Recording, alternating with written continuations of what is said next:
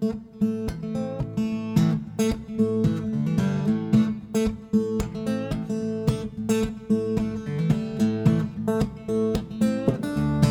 WHQR Public Media in Wilmington, North Carolina, this is Coastline. I'm Rachel Lewis Hilburn. In a fifth grade book she made about herself, Mallory Cash enshrined a picture of a gavel and wrote she would become a judge. Her teacher said, "So you're going to law school?" 10-year-old Mallory, thinking the teacher misunderstood, said, "No, I don't want to be a lawyer. I want to be a judge." After her fifth grade teacher explained the two jobs are essentially the same field and both involve law school, Mallory Cash understood her path was set. After high school and then graduation from the University of North Carolina, Wilmington, she left the Cape Fear region for the first time for law school, as she had promised herself more than a decade earlier. She practiced law in West Virginia for several years, returned to North Carolina, worked as a contract negotiator for a contract research organization in the pharmaceutical sector, breastfed her first child in the company parking lot, which happened to be on the other side of town, and quit after a year. Now a professional editorial and portrait photographer, her work has appeared in the Knoxville Museum of Art, the New York Times, a plethora of magazines, including Garden and Gun, Our State, and Salt, and her work has appeared in galleries in Tennessee, Virginia, and West Virginia. She collaborates once a month with her husband, Wiley Cash, for an article on North Carolina creators, published by a magazine group across the state. Mallory Cash has also photographed the Avett brothers, North Carolina Poet Laureate Jackie Shelton Green, and author Jason Mott, among many other luminaries. Today, we'll find out how motherhood and her burgeoning photography business affected her decisions about lawyering. We'll also explore how she made the transition from lawyer to photographer, professionally and psychologically. Because as we'll learn today, it didn't take long for her to develop in-demand status as an artist. But becoming comfortable with her new identity was a longer and far more complicated journey. She joins me now. Mallory Cash, welcome to Coastline. Thank you so much for having me, Rachel. I'm happy to be here. It's really good to have you with us. Now, I apologized to you before we hopped on the air about having to start this conversation with the acknowledgement of how your gender affects your career decisions, as well as this conversation that we're about to have. Your husband, New York Times bestselling author Wiley Cash, has been on this show no fewer than 4 times.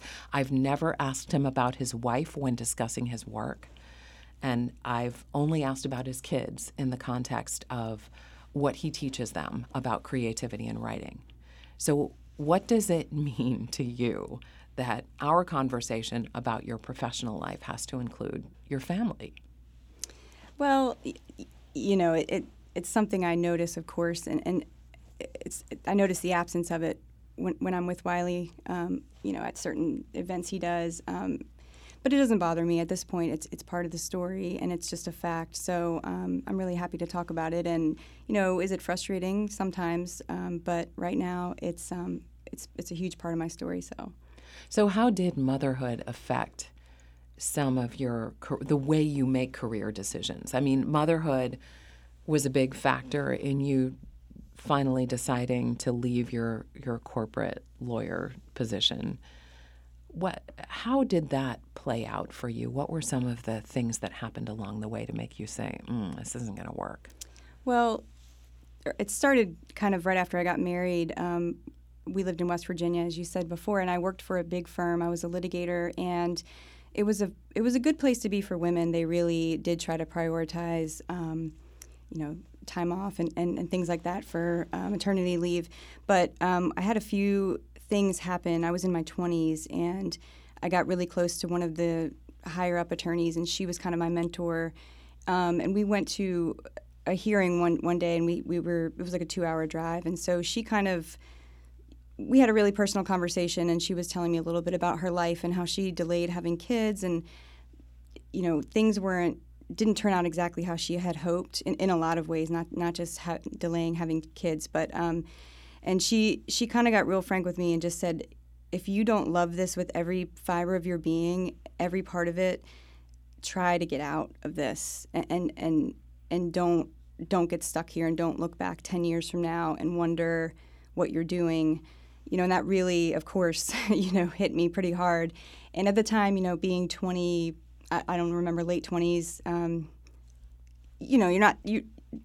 you have all the time in the world. It wasn't too much of a warning. But then later that month, I also experienced one of my colleagues coming back to work from maternity leave, and I walked past her office and I could hear her quietly crying while she was pumping breast milk, and I didn't know the sound of the breast pump, and so I said, what's going on in her office? And so someone said, oh, she's just having a hard time adjusting.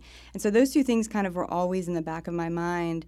So when I went back to work years later after having a kid, I think that coming downstairs and breastfeeding my kid in the parking lot, all of those things were there, and I just said, I don't love this job with every fiber of my being, and so I got out of both of those things. Wow, that's powerful to have your mentor that you're looking at as this successful, like this is a woman who made it, that's a career trajectory I can follow. Absolutely, yeah. To have her say, if you can, get out.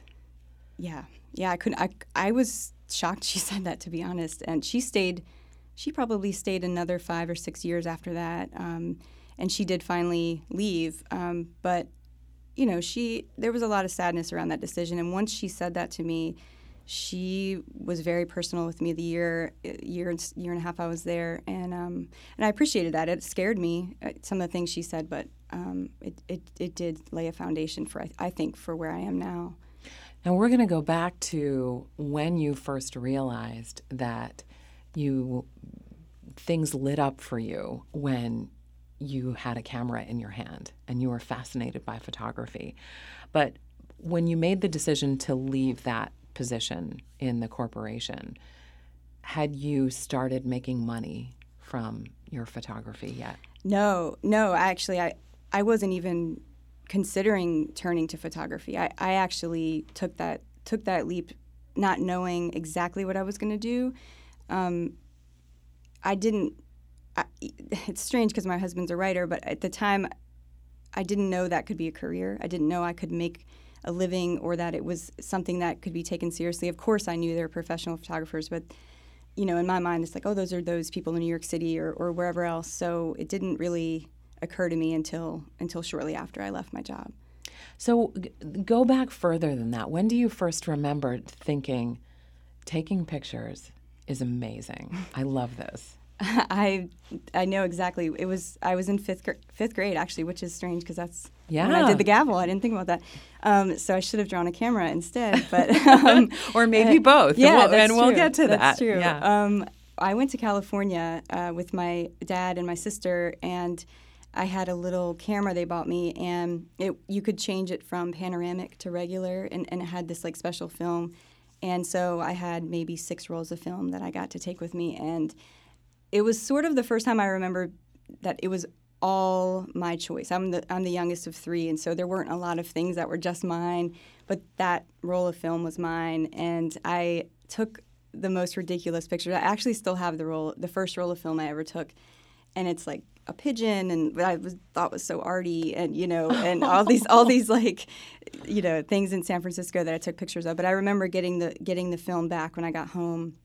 There was a half-hour photo right near our house, and seeing that, and it just felt. I just remember thinking, like, I made these decisions. This is what I did. This is mine, and I just loved it. And it was filmed then, of course, so it was a little slower, slower gratification. But I can sort of continued on from then. And so then, fast forward, you're married, and you have your first child, and you suddenly are fascinated by your daughter's growth, and you're worried you're going to miss it, and so you start photographing her? Yes, absolutely. I think, having a kid is emotional just anyway, and of course, there's hormones involved, there's exhaustion, there's all these things. And I remember she was born a few weeks early, and she was barely 5 pounds, so she was this tiny thing. And so everything she did was miraculous because she was so small, and I just couldn't believe she was a human being moving and breathing. And so I just thought, I just want to remember how I feel and remember how she looks. And I went to Best Buy and just said, I need a camera that, like, I click the button and it takes the picture. Like, I didn't even know the language to say, a DSLR or whatever. And the guy was like, well, tell me what you mean. And I said, my camera, when I press it, there's a delay and I can never get the shot. And he was like, oh, here. And he showed me and I said, great. And I bought it. And that was my first camera. And I started learning from there. And I spent hours and hours every night for months and months just trying to become literate in how to use it. I love the way you talk about what drove you to do that. You wanted to document the way she made you feel. Yeah. So how do you do that? Like, how does the way, and I guess this is looking through an artistic lens, but what does that mean in terms of how you take her picture? Well, for me, I mean, it's something that, it just brings you back. It's like smelling something. When you smell something and it brings you back to something. For me, it's just, obviously it's different for everybody, but I remember I took a picture of my daughter on the bed and I was standing above her and I kind of lost my balance, so it was a little bit blurry, but part of her foot was in focus, and I was like, that's how everything feels. Like, it felt like a dream or something, like a dreamlike state. And I remember thinking, like, this is kind of how it feels. It's like when you choose the perfect words and you give someone a statement and you say, this says exactly what I want to say. And I think sometimes I can show people a picture and say, this is the truth of what I saw, this is how I felt. And sometimes people feel the same thing, sometimes they don't. You're listening to Coastline. It's an exploration with editorial and portrait photographer Mallory Cash. After this short break, we'll hear how her photography business grew from there, and we'll find out how she thinks about her subjects when she's working with them. Stay with us. I'm Rachel Lewis Hilburn for Coastline.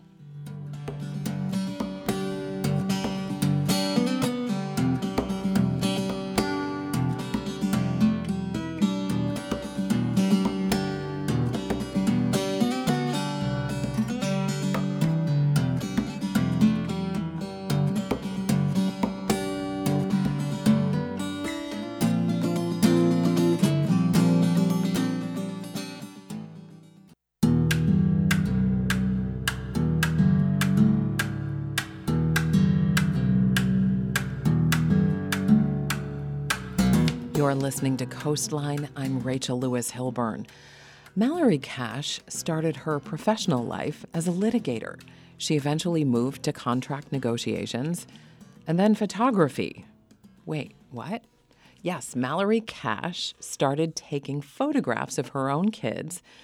Other people soon started asking her to photograph their kids, and she is now an in-demand editorial and portrait photographer. So how did that happen, Mallory? You told us about discovering taking pictures because you wanted to document how your own daughter made you feel and her development. So how did that then translate to other people saying, hey, get my kid over here? Well, social media, really. I found out what Instagram was right before I gave birth. A friend of mine asked if I was on there, and I didn't even know what it was. This was 8 years ago.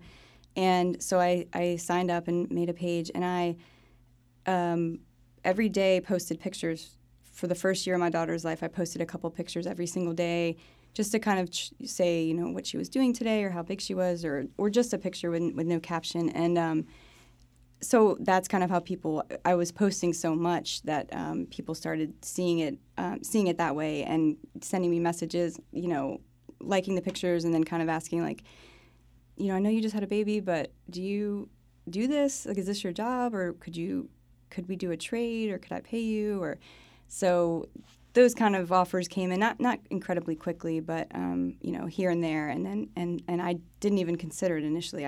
I just kind of laughed, like, oh, that's, no, that's just, but eventually I kind of started to say, maybe I should think about this. Yeah. And so then you moved into photographing, for lack of a better word, luminaries, like author Jason Mott, whose star has really been on the rise, and the North Carolina Poet Laureate and the Avett Brothers. How did you go from just people's kids to that? Well, I think I started doing children and then families, some maternity stuff. I photographed 2 births, actually, a C-section and a more traditional birth. And when I did that, photographed the birth, I thought, oh gosh, this feels real, and I like the documentary aspect of it. And so I kind of, like, my photography career kept changing, and I kept figuring out what I liked. And I realized pretty quickly that I either wanted to be a fly on the wall documenting, or I wanted just a one-on-one portrait experience. And I loved portraiture, and I felt like that's what I could do. If I was one-on-one, I could get a picture of someone's kid that would make the parent cry, and I loved doing that. And so the portrait stuff kind of kept going, and then I can't even remember the first one that we ever did, Wiley and I ever did, was some writers in town. So it was people we knew, and it was kind of like, hey, do you guys want to be in this? And then it just kind of went from there. And so how does that work when you get a call and a manager says, hey, I want you to photograph Seth Avett because he's got a new album coming out, or however that works? Do you prepare ahead of time? Do you research Seth, or do you show up and just start talking with him? How does that unfold? I typically don't like to research people at all. I like to see what they look like. I always like to see what they look like, and then if it's somebody who, is a public figure, I always just look to see.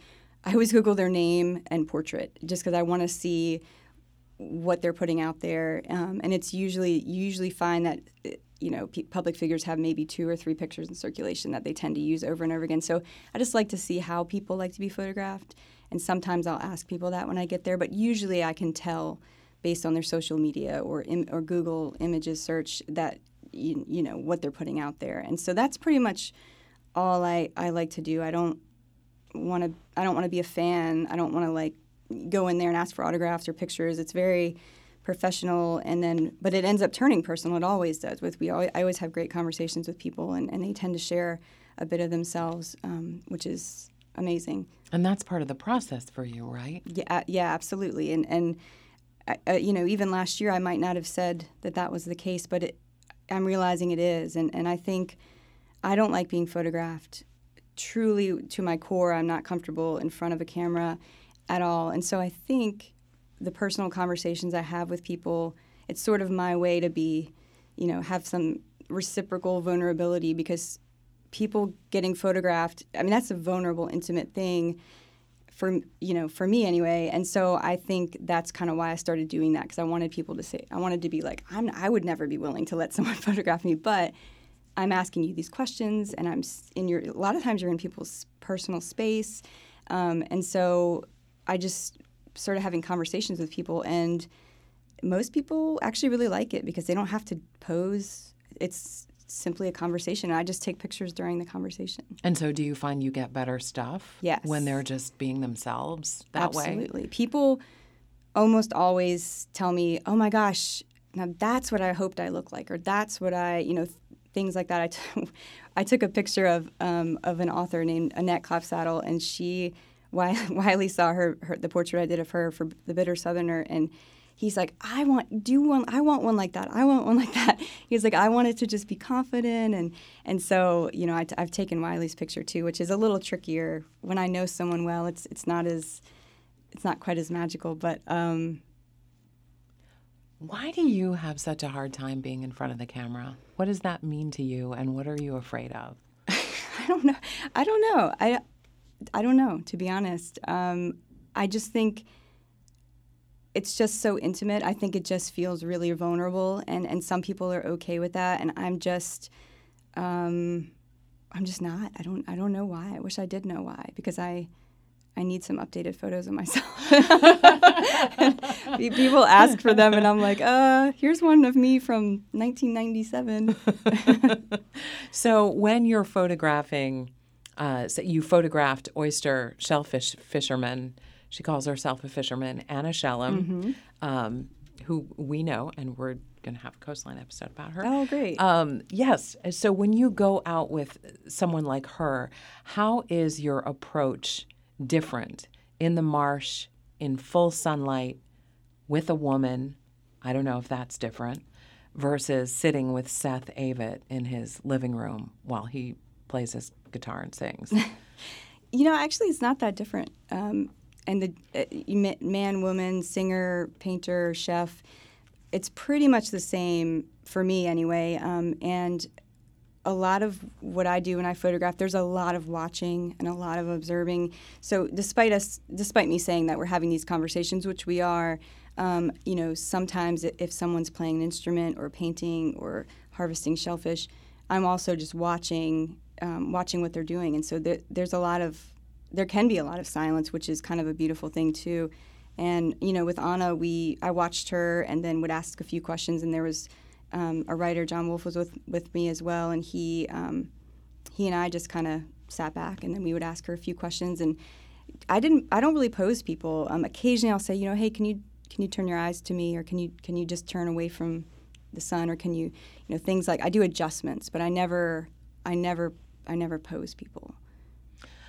It was hard for you to say that you are a photographer for a long time. Yes. And it sounds like there were some kind of incarnations of how you would identify yourself, that you would start saying, yeah, okay, I'm a photographer, but I'm also a lawyer. I'm a lawyer by trade. So, yeah. And, I'm making a little light of that, but it was important to you to keep your lawyer title for a while.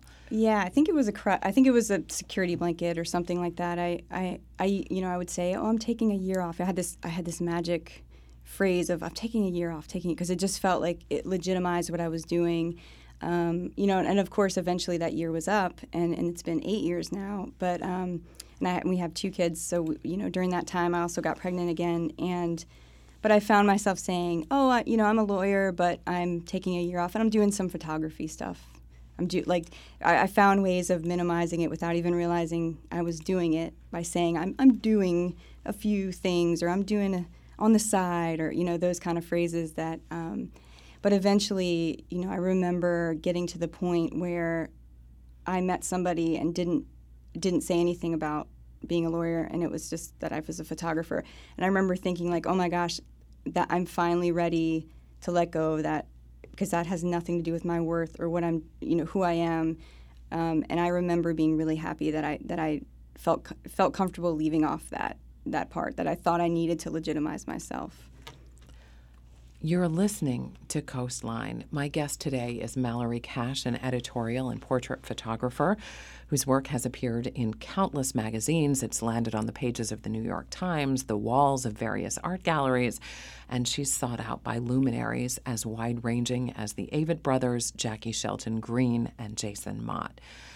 You said you finally reached a point where you could let go of identifying yourself as a lawyer because that's not where you needed to find your self-worth.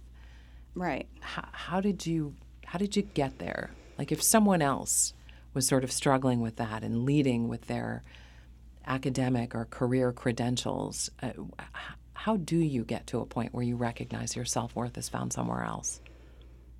I think for me it was just finding a little bit of independence, and really doing something that I cared about, because taking a photo of someone and having a portrait in a big magazine or online, for me, feels really personal.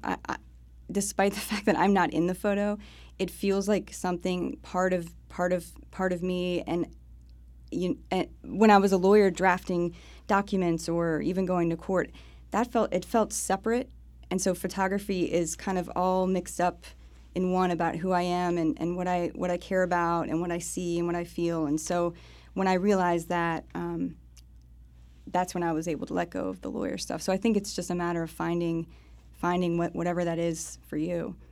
And you said that, so you passed the bar first in West Virginia. Right. And then you took the bar in North Carolina. I did, yeah. Passed that. Yep. And only practiced for a year after you passed the bar in North Carolina. And that used to be a painful fact for you. Why? Well, and it's funny because personally, it actually really wasn't. Studying for the bar exam it's pretty miserable, and it's expensive, and it's mentally exhausting and scary.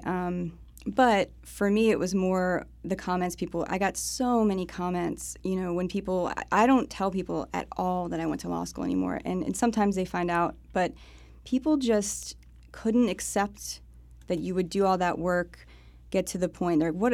People have said to me, what a waste. Oh, wow, what a waste. Or, oh, my gosh. Or, well, what happened? And nothing happened. I mean, a car accident happens to you. Nothing happened to me. I actually worked really hard to get where I am. So it almost felt like people treated it like it was sort of a consolation. Photography was a consolation prize of like, oh, well, what happened? Or it's like, I didn't get disbarred. I just chose a different path. But there were elements of that you really did love. You had an internship with the DA's office. Yes. You worked with drug court in West Virginia. Yes. Is that right? Absolutely. And that really kind of captured your imagination and heart in a way? Yes, absolutely. I did an internship with the DA's office here in Wilmington, and after your second year of law school in North Carolina, you can actually try cases and do everything a real assistant district attorney can do. So I was able to do that under the supervision of someone, of course. And I got some really great experiences and saw a lot of trials, a lot of hearings, a lot of interactions with the public. And then I clerked for a judge in West Virginia for 2 years, and he was sort of a pioneer in the treatment court realm, and he created these drug and mental health courts that saved so many lives and kept people out of jail. And I watched it work, and I watched people weep with, being grateful. And it changed how I viewed addiction. It changed how I viewed people. And I spent a long time watching people and observing people, and I think that goes into how I photograph people now, because I realize that there's no good and evil. Everyone, has the chance to kind of do the right thing, do the wrong thing. There's bad people that do good things, and vice versa. And so I think that is kind of how I still approach people. I just kind of watch and see their body language and try to figure out who they are. And yeah. And so going back to this idea of you being a lawyer, a corporate lawyer, and making corporate lawyer money, which is something. Yeah, yeah. You think about advice that you got from your grandmother. Yes, yeah. So my grandmother, who lives in town, my grandfather was a house painter for many years, owned his own business. My grandmother ran his business. They, were amazing. I don't know how they did that for so many years, but my grandmother pulled me aside right before I went to college, and she said, please finish, go to college, get an education so you can have your own money and so that you can leave if you ever need to or if you ever want to. And, we never talked about it. We still haven't talked about it again, but I remember the urgency in her voice when she told me that. And so, yeah, I struggle with that sometimes. The lawyer money and the photography money is not the same. Sometimes I wonder, I think that's been part of the struggle. I have 2 little girls, and I'm thinking, am I setting a good example? Am I this strong, independent woman, or did I take a step back, because I'm taking a job that I'm not making quite as much money? And, all of these things swirl in my mind. And, we talked about the gender thing at the beginning of this, but, that's something I suspect that women wrestle with, and most men probably haven't thought about. Yeah. And so how do you think about that now? Because you did say to me at one point, you're always trying to affirm that you did the right thing by leaving lawyering and getting into photography. And it sounds like you were following your heart where your kids are concerned and also where your own creative fascinations are concerned. You talk about photography as being, the picture is actually still part of you. It's something that is an expression of you, even though you are not the subject. Mm-hmm. Yeah, absolutely. Making that decision when you have kids, it kind of changes a lot. But I do find myself keeping score. When my children went back, I recently had a job opportunity in the legal world of a job I really wanted, or had previously really wanted, and I turned it down because I just knew realistically I don't want to say primary caregiver, but my husband travels every week, and so I'm kind of the constant. And I just knew realistically what our lives would be like if I had to constantly find help. And the first week of school, both my kids are sick, and they missed 2 days the first week and a day the second week. And so I found myself kind of keeping score, like, yeah, see, this would have been really hard if I was a lawyer, and this would have been. And so I don't know if that's the healthiest thing to do, but I do find myself doing, and I don't necessarily think I need to anymore because I'm pretty confident. You know, I have a freedom mentally, that I've never had before. And so, but it's just, I think maybe the gender stuff, it just creeps in to say, like, is this, are you financially independent? Is this the right thing? Are you, all of these things come in to play, but by and large, I'm at a point now where I feel like this was the right thing. But my daughter, unfortunately, last year, one of her friends somehow knew I was a lawyer. I guess their parents told her, and she came home and said, "Hey, Pip said you're a lawyer. Is that right?" And she was like, "That's so cool." And I was like, "Oh, no." So I was like, I just got comfortable not being a lawyer. So that kind of, sent me back wondering. So you're teaching your kids certain things about what it means to be a strong, independent woman, both through your life and through your words. What do you think? What message do you think that they're getting right now? Wiley and I talk about that a lot, and I don't know as far as strong, independent woman wise, but they have both actually said they think I'm both physically and mentally stronger than Wiley, so there's something.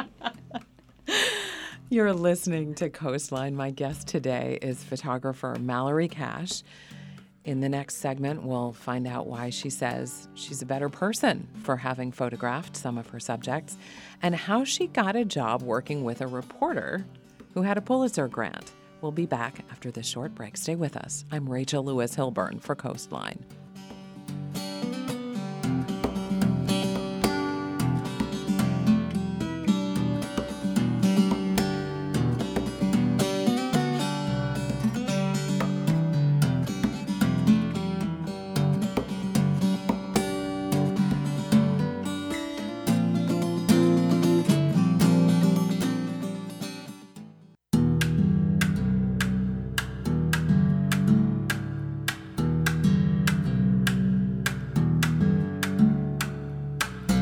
You're listening to Coastline. I'm Rachel Lewis Hilburn. Mallory Cash has photographed both Avett brothers separately, North Carolina Poet Laureate Jackie Shelton Green, author Jason Mott, and her work has appeared in Garden and Gun, The New York Times, Our State, O. Henry, among many other publications. She's also had her work featured in galleries in Virginia, West Virginia, and Tennessee.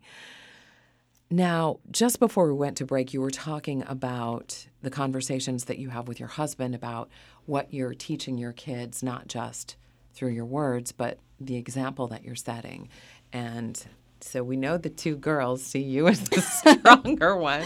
Sorry, Wiley. Yeah. But there are probably other lessons they're getting.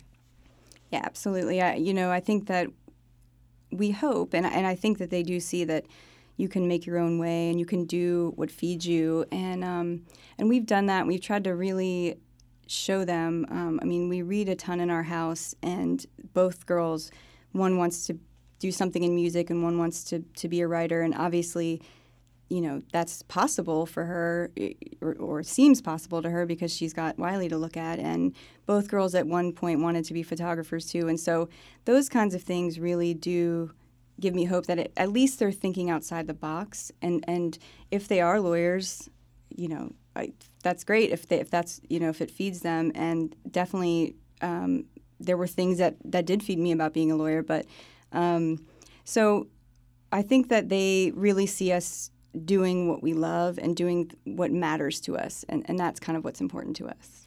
You talk about doing what matters to you. You photographed a guy who was a pastor who you said he was trying to learn Spanish, right, to speak to a congregation. Mm-hmm. And there was a mobile bookmobile that gave away free books, free dinner. Tell us about that day and photographing this guy. and what you took away from that.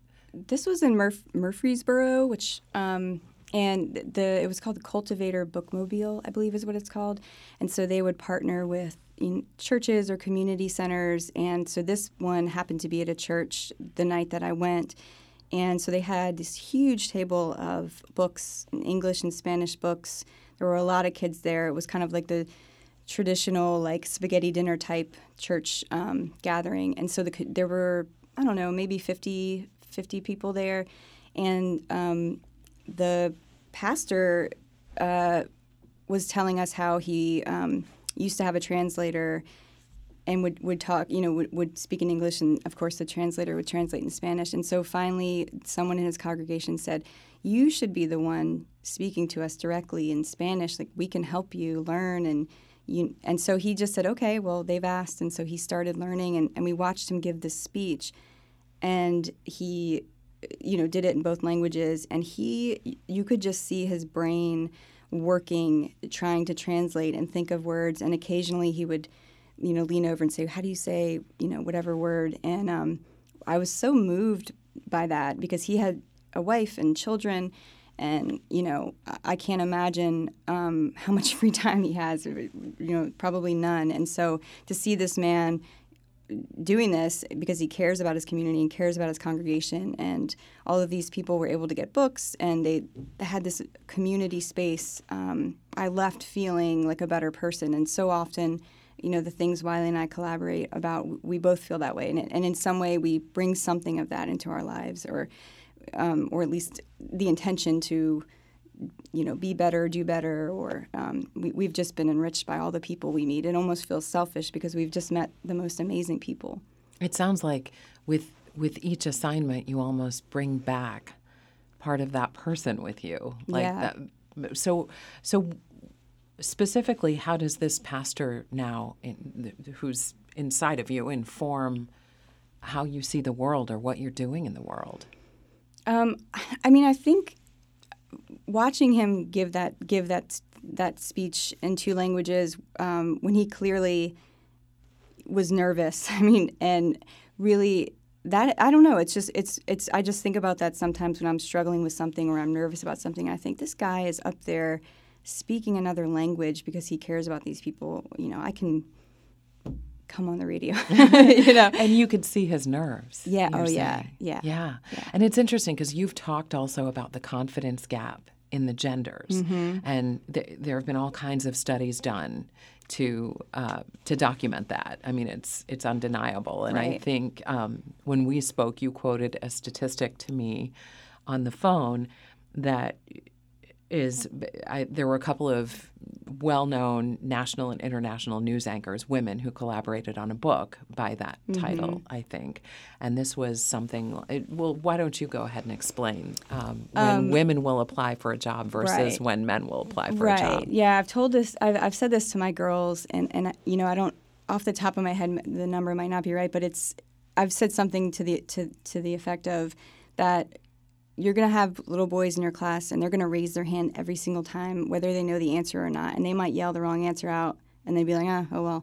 But the little girls are going to say, no, I need the right answer. I need to make sure I'm right before I raise my hand. And then they often miss the chance to say the right answer. And, the statistic that you mentioned about women applying for jobs, they often wait. Women will look at a job ad and say, oh, I don't 100% fit this, or I haven't done X, Y, and Z, so they want to be 100% sure that they can get this, whereas a man will be like, I kind of qualify. I'll apply. And the numbers back it up. I don't know the number. I don't want to say the wrong numbers off the top of my head, but it just shows that how often women don't take a chance because they want it to be perfect, whereas men have been encouraged, implicitly, explicitly, however, to just go for it and not and that failure doesn't matter. But women have to be perfect and say the right thing and get the right answer each time. So that's something you're talking with your girls about, too. Yeah. You're very aware absolutely. of. Yeah. And are they at an age yet where you can see that showing up? Can you see those tendencies or not so much? Yeah, a little bit. I think they're more confident than I am now, probably. And I'm hoping it's because we're having these conversations, but I'm watching them recognize foolish behavior and some people, and then my youngest daughter will be like, that's ridiculous. I'm not. She just does not suffer fools, and I love that. And I love that. So I'm hoping maybe the cycle is somewhat broken. Maybe. You talked about taking your 8-year-old daughter into a bookstore recently-ish, and she was noting the difference in the gender differences in the sections. Yeah. What did she see? Yeah, she, so, some bookstores have some toys and books, mixed together. And so she was really, extremely annoyed and said, why do the boys get all the good stuff? And, gesturing towards the boys section. And there's, of course, science and dinosaurs and robots. And why do the girls get this stuff? And she's pointing at a makeup set, and there's fake nails and makeup, and she's like, that's ridiculous. She was like, why? She's like, they just want us to have fake nails so that we can't build stuff. And I was like, you know what? That's interesting. So she feels it, and I loved that she pointed that out. And I said, well, just go over to any section you want and pick whatever you want, because you don't need stick-on nails. Now, you got a call from Melba Newsom, who is a Pulitzer Grant recipient journalist. She was doing a story on the Gullah Geechee corridor and how descendants of enslaved Africans who live along that corridor are more impacted by severe weather, climate change, than other people. Yeah, she's amazing. She's actually going to be in town in a few weeks, but the work she's done, climate change and environmental justice topics, it's pretty astounding. But yeah, I got to go down to Charleston and meet a few people in the Gullah Geechee community, and it was sort of, I think it was the first real environmental type story that I did, but it's definitely opened something up in me. She just hustles, though. She has so many projects going at once, and I'm so inspired by that. And so we're still working together, and I hope it continues. And I looked at some of the photographs that are part of that story, and they're extraordinary. Thank you. Some of people and some of just, it looks like floodwaters coming across a road. Can you talk about what you saw when you were there with her? Yeah. So this was, it's called Mosquito Beach, and it's a really small area, and it was a predominantly black community and black beach, and it's starting to flood, and there's a lot of things going on in Charleston that they're fixing areas, of course, where the mansions are, and then that's causing some issues down the waterway, and disproportionately affecting certain communities. But yeah, I drove around, and I had a tide app on my phone, so I knew when the tide was going to be the highest, and so kind of drove up and down the roads right near Mosquito Beach, and sure enough, they were starting to flood, and there was no storm, there was no rain, half the road was covered, and so I don't know what it's going to be like soon, but it was pretty shocking to stand there and watch the tide come in on the road I was on. And you also had some pictures. There's one man particularly who stands out. You just had some great photographs. Can you tell us about this guy and how you were capturing him? Yeah, his nickname is Cubby, and he is the unofficial mayor of Mosquito Beach. And he,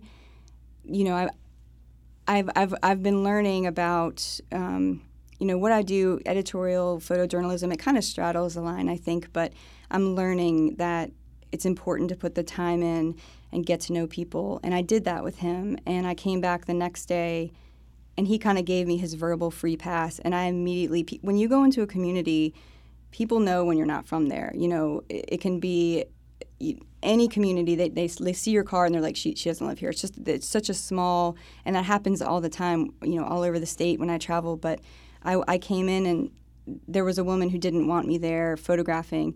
And I said, oh, hey, I'm working with Cubby. And she was like, oh, man, come on in, and got me some lemonade. And so it was such a good lesson on, genuinely getting to know people and putting the time in, instead of I'm so aware of it, just people coming in and wanting to take, and then leave without really understanding who people are or what's going on.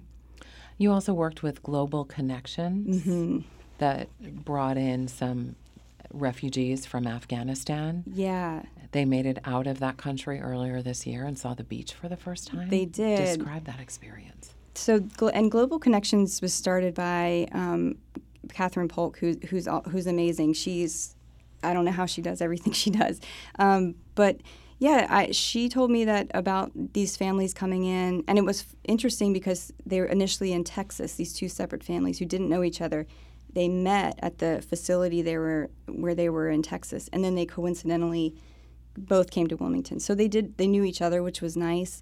But she said, "Yeah, I'm going to take them to the beach." And I said, "Have they ever seen it?" She's like, "No, they've never seen the beach," and they're really excited. Only there was a little language barrier, but I was like, "I can come and take pictures if you want." She was like, "That'd be great." So I kind of just inserted myself into that. But I was with them for a few hours and let them use my cameras, which made me very nervous. There were two teenage boys who were very interested in using my camera, so I was like, "Oh my God, please don't drop it." But yeah, and I wish I could share the pictures. I can't, but she has them, and she made a book for them, and so it was pretty life-changing for me. Yeah. So when you think back to what you've done so far, it sounds as though the more journalistic stuff is sort of what really draws you. Yeah. How is that different from portraiture? And is it different? I wonder. I don't know. I don't know the answer to that. And I asked somebody that recently, and they didn't have a great answer for me either, because I think there's a lot of overlap, to be honest. So I don't know that there's a well-defined difference, but I think what I do leans on the spectrum of pose portraits to raw photojournalism. I lean more towards photojournalism, but it's probably a spectrum. Is there a chance you will ever go back to lawyering? Yeah, I mean, I have learned to just never say never, because if you had asked me 8 years ago whether I'd be here, I would have said no way. So I don't know. I mean, I'm really passionate about the drug court that I worked in, and New Hanover County has a great one. So I'd love to get involved with that, possibly in some way in the future. But right now, I just know this season of life. Somebody said that recently. I like that. This season of life is I'm where I should be with photography. So. And what's next for you? I don't know.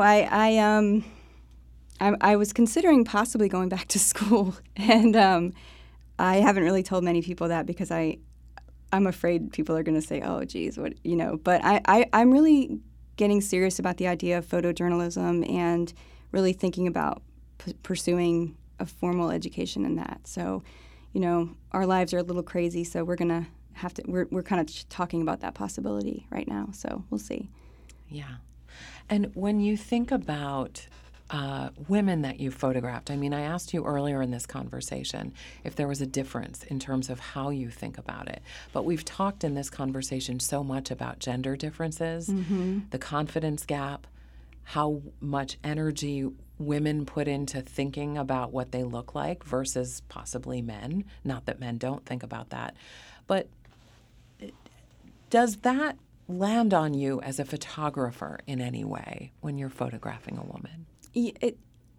Yes, I think actually it does. I think that I'm more, I don't know what the word is, but I'm more determined to make women look, to make the picture flattering. I'm more determined to do that for women than I am for men, because I do think women want that, and unfortunately, like you said, that they're the ones that they're constantly thinking about it, and I find myself wanting to, appeal to that.